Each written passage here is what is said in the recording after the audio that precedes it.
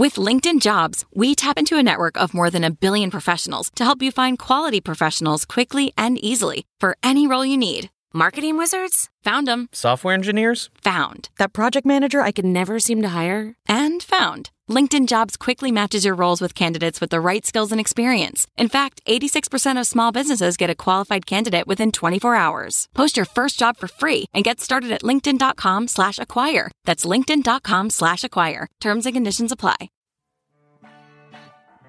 Welcome to Money for the Rest of Us. This is a personal finance show on money, how it works, how to invest it, and how to live without worrying about it. I'm your host, David Stein. Today is episode 247. It's titled, More Indexes, ETFs, and Manager Skill, but Less Alpha. Alpha is a word for excess return. At least that's how we're going to use it in today's episode, the ability of managers to outperform an index. In a paradox, we'll see that managers are actually getting more skillful in terms of their ability to identify mispriced securities, but that isn't translating into excess return. We'll see why in this episode. But before that, let's look at indices or indexes. Turns out you can use either word. That's the plural of index. Indexes or indices.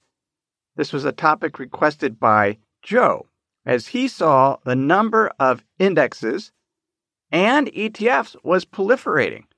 And he wanted to know about how index providers operate. What's their criteria, for example, including a particular stock in their index? In 2017, there was $79.2 trillion of assets under management around the world, with revenue of $275 billion. This is according to the Boston Consulting Group. That includes both passive strategies, which seek to replicate an index, and active strategies that seek to outperform an index. Now, here is a shocking number. There are 3.3 million stock indexes. 3.3 million. That's 70 times more indexes than there are publicly traded securities or publicly traded stocks. There are 43,000 publicly traded stocks, but over 3 million stock indexes. This is according to the Index Industry Association. You would think the reason why there are so many indexes is because there are more exchange-traded funds, these publicly traded securities that seek to replicate a particular index. But that's not the case. There's only about 5,000 ETFs, representing roughly $5.3 trillion of assets under management. Yet there's 3.3 million stock indexes. Why? Well, I mentioned it's getting more difficult for active managers to outperform.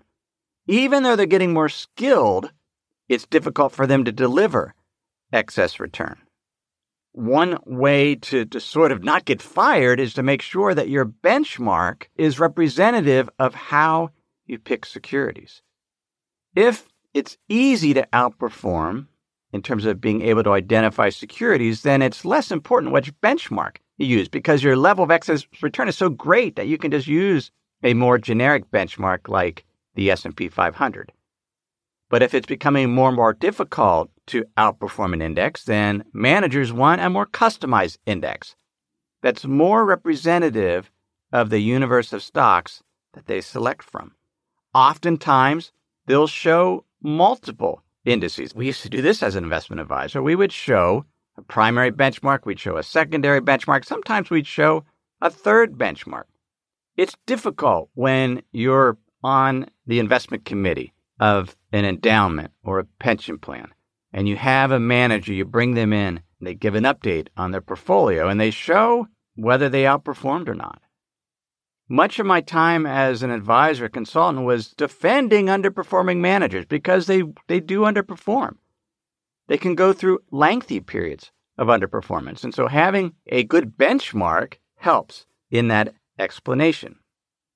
Here's how Rick Redding, he's chief executive of Index Industry Association, puts it. The results show that benchmarking is clearly the predominant use of indexes around the world. With over 3 million indexes available, asset managers and investors want choices when choosing a benchmark that best represents their portfolio and the underlying market. Indexing is a big business.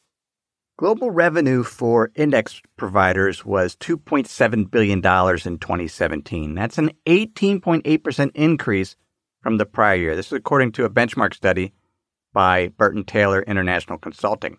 There's 3 large players. Each has about 26% global market share. There's S&P Dow Jones Indices, MSCI, and FTSE Russell.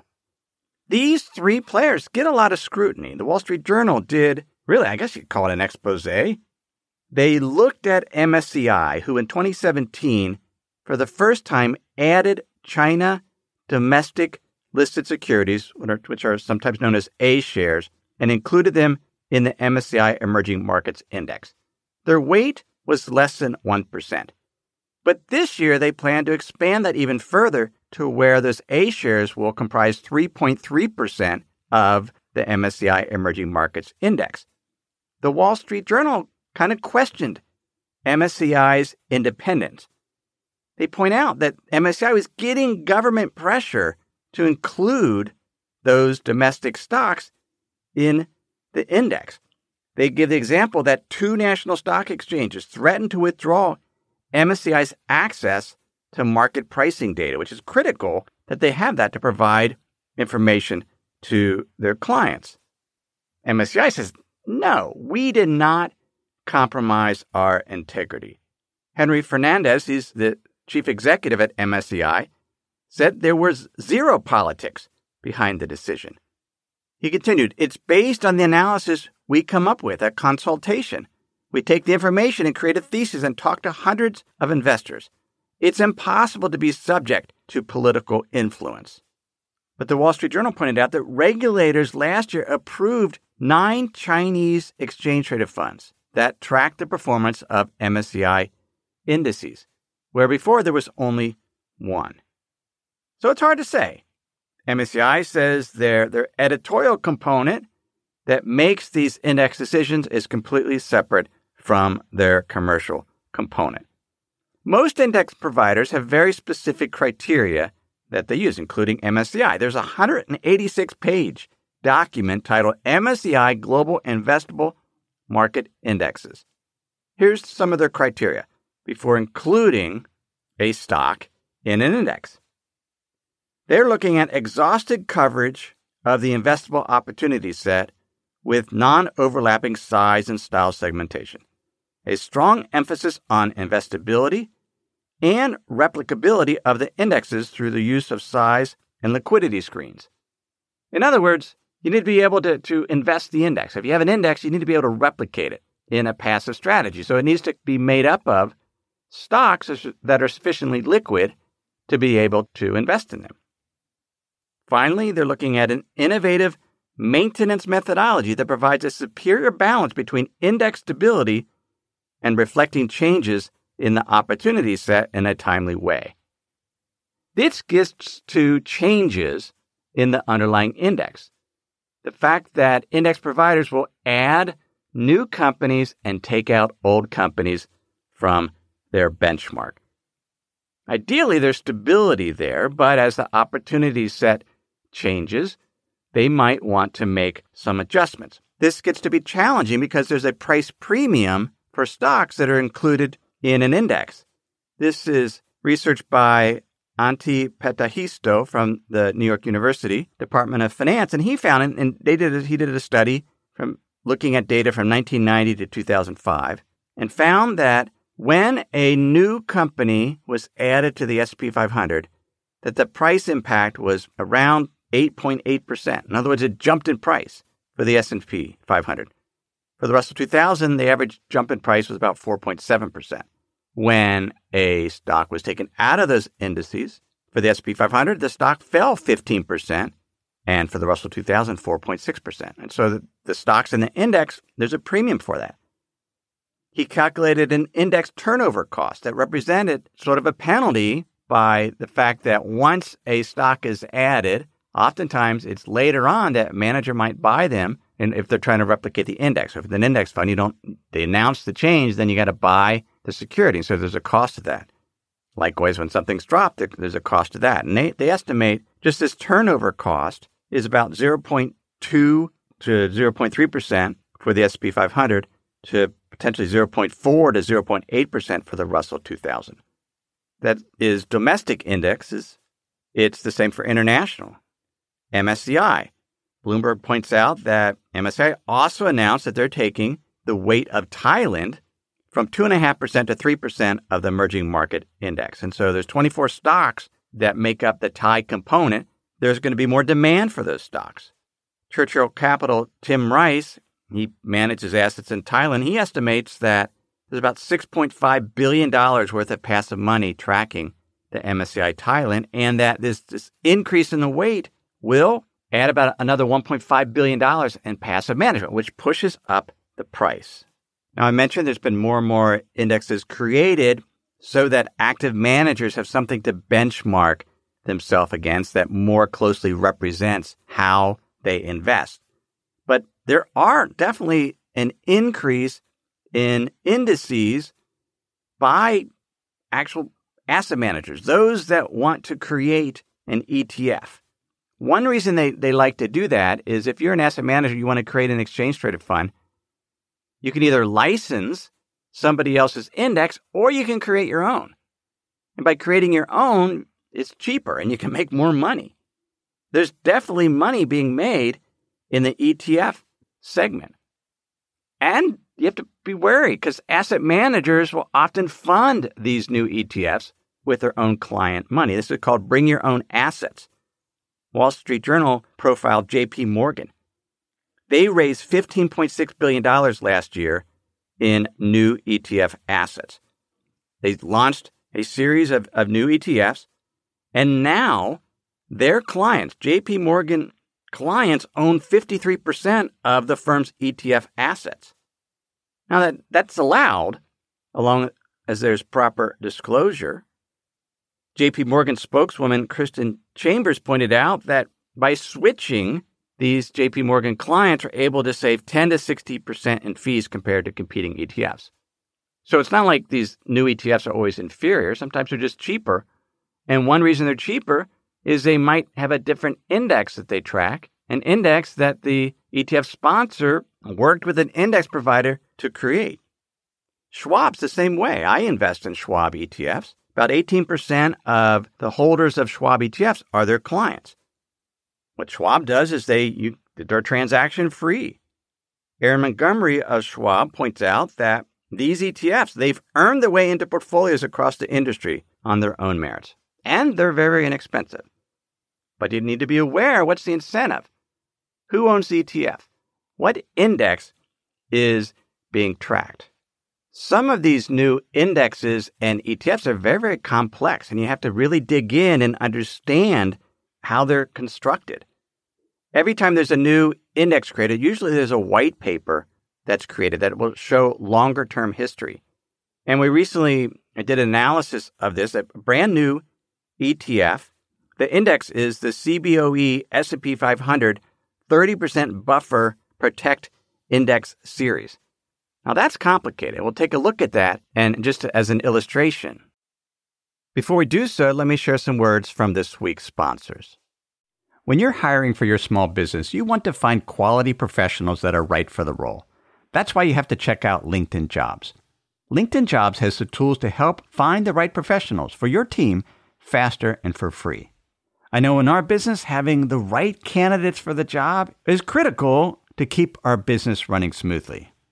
Now, LinkedIn isn't just another job board. LinkedIn has a vast network of more than 1 billion professionals, which makes it the best place to hire. It gives you access to professionals you can't find anywhere else. LinkedIn does all that while making the process easy and intuitive. Hiring is easy when you have that many quality candidates. So easy, in fact, that 86% of small businesses get a qualified candidate within 24 hours. LinkedIn is constantly finding ways to make the process easier. They even just launched a feature that helps you write job descriptions, making the process even easier and quicker. So post your job for free at linkedin.com/David. That's linkedin.com/David to post your job for free. Terms and conditions apply. Sometimes it's just nice to sit back, relax, maybe even take a nap. That's not what you want your money to be doing. You want it to be working hard for you, earning interest, generating returns. That's where the Betterment Automated Investing and Savings app can help. Betterment's technology gives you advanced tools that are built to help you maximize returns. They have diversified portfolios of low-cost ETFs that have been constructed by experts, high-yield cash accounts where your money can earn 11 times the national average, and automated investing technology like automated rebalancing. These tools can help you reach your savings and investing goals. Betterment is a fiduciary. That means it's their job to act in your best interest.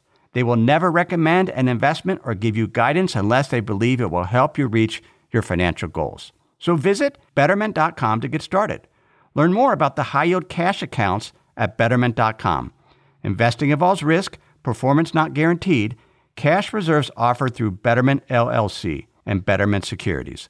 Betterment is not a bank. When I was an investment advisor, occasionally a client would send me a private note issued by an insurance company that was offering some level of upside on the S&P 500 in exchange for some protection on the downside. Now you're seeing these type of notes structured as indexes and exchange-traded funds. And that's what this CBOE S&P 500 30% Buffer Protect Index Series is, along with the Innovator S&P 500 Alter Buffer ETF, which is an ETF that seeks to replicate that index. The way this works is you get the upside up to about 11% in terms of the return on the S&P 500. And then if the loss is between 0 and negative 5%, you're exposed to that. Anything between negative 5 and negative 30, you don't have any exposure, so you're protected. But anything over a 30% loss, then you're exposed again. So basically you have this range between negative 5 and negative 30 where you're not subject to the losses, and you get any positive return up until 11%. Now, these are typically structured as series, so I think this is like a 1-year ETF, and then at the end of that year, into that time frame, then it's redeemed. Pretty complicated, isn't it? And that's what you're seeing. That's why we have now so many indexes. Oftentimes, it's taking what was done by brokerages, insurance companies, and moving them over into an ETF structure. There's a lot of ETFs. The broad-based ETF, it's covered. There's definitely a price war in terms of fees keep dropping. But this particular ETF has an expense ratio of 0.79%. It's tracking an index, but that index effectively was created in order to launch these ETFs. Is this a passive strategy or is this an active? It's sort of a combination of both. Institutional investors are big players in the ETF. They're buying ETFs. They're investing in ETFs. And they're wanting more niche-type products, and these are also available to individuals. But you're seeing a proliferation of indexes and ETFs. What I found really fascinating this week, and I've talked about just how much more passive management there is, and I've struggled with understanding the implications for this. As more and more people passively manage their portfolio, will that create more opportunities for active management to outperform? I came across a series of papers this week by Robert Stambaugh and his co-authors. He's a professor at the Wharton School of Finance. I'll link to these papers in the show notes at moneyfortherestofus.com, or if you're a member of my free Insider's Guide, I will have sent you these links already, along with some type of essay I do, some of the best writing I do each week, sometimes on that week's episode, sometimes on something else, and you can sign up for that also at moneyfortherestofus.com. In these papers, Stambaugh is looking at active versus passive management. And he writes, for active management in aggregate to beat the market benchmark before cost and fees, other market participants must underperform that benchmark.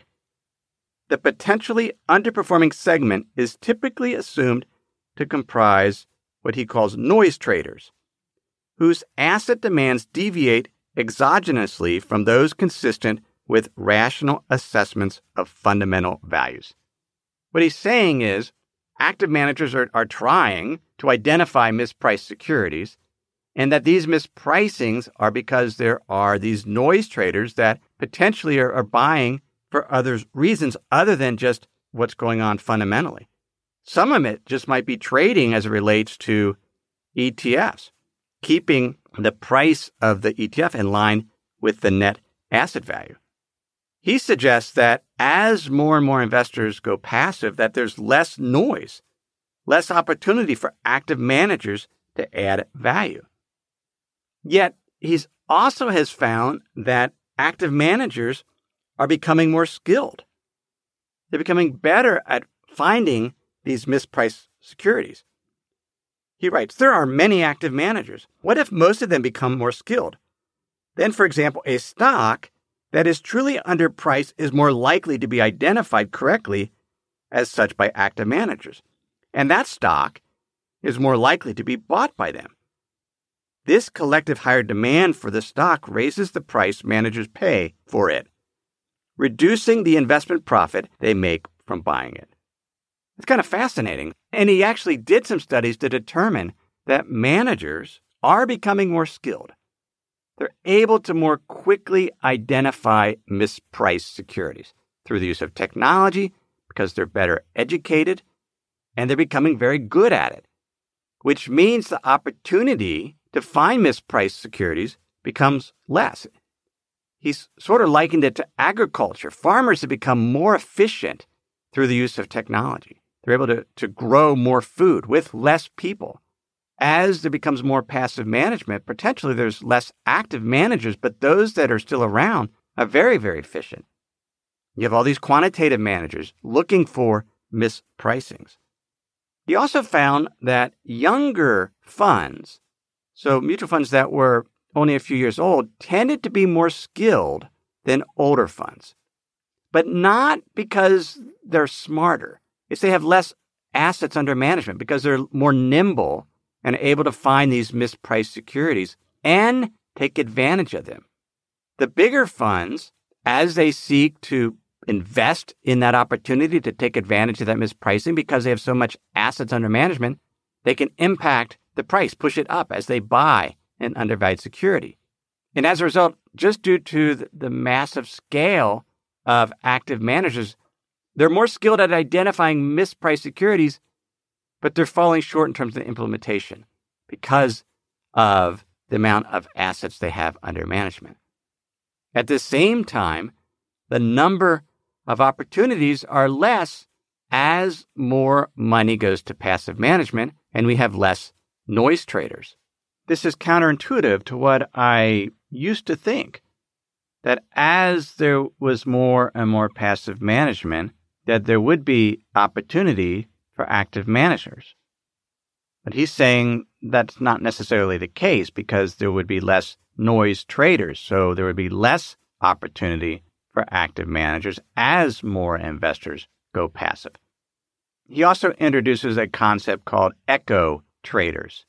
Those are active managers that just kind of replicate what's happening from the noise traders. And I think this can lead to bubbles. In other words, just sort of following the crowd. So this is not a solved issue.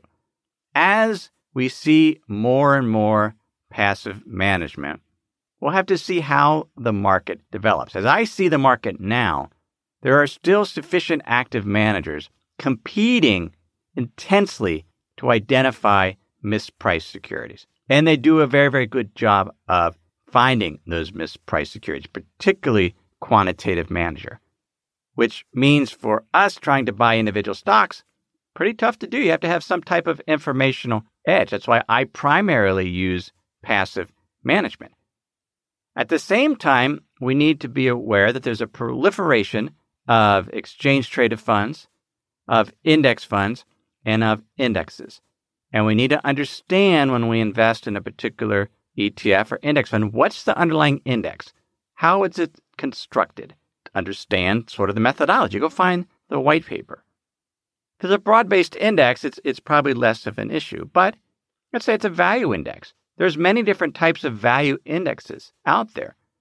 We need to understand how it's constructed because many of them are heavily weighted in financial stocks, 40% or so in financials of banks.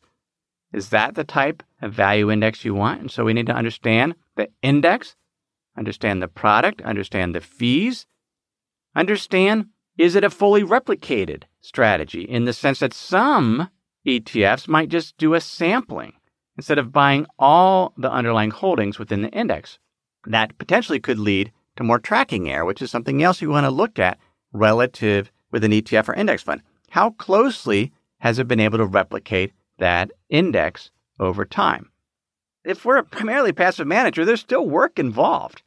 Figuring out which ETF, which index fund, what's our overall asset allocation. And so investing, it does take some work, but it's work you can do. You can be a successful investor. Just need to understand some basics. That's why I do this podcast. That's why I have a book coming out.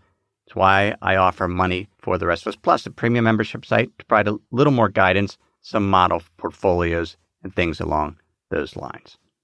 That is episode 247. Show notes are at moneyfortherestofus.com. Everything I've shared with you in this episode has been for general education. I've not considered your specific risk situation. I've not provided investment advice. This is general education on money, investing, and the economy. Have a great week.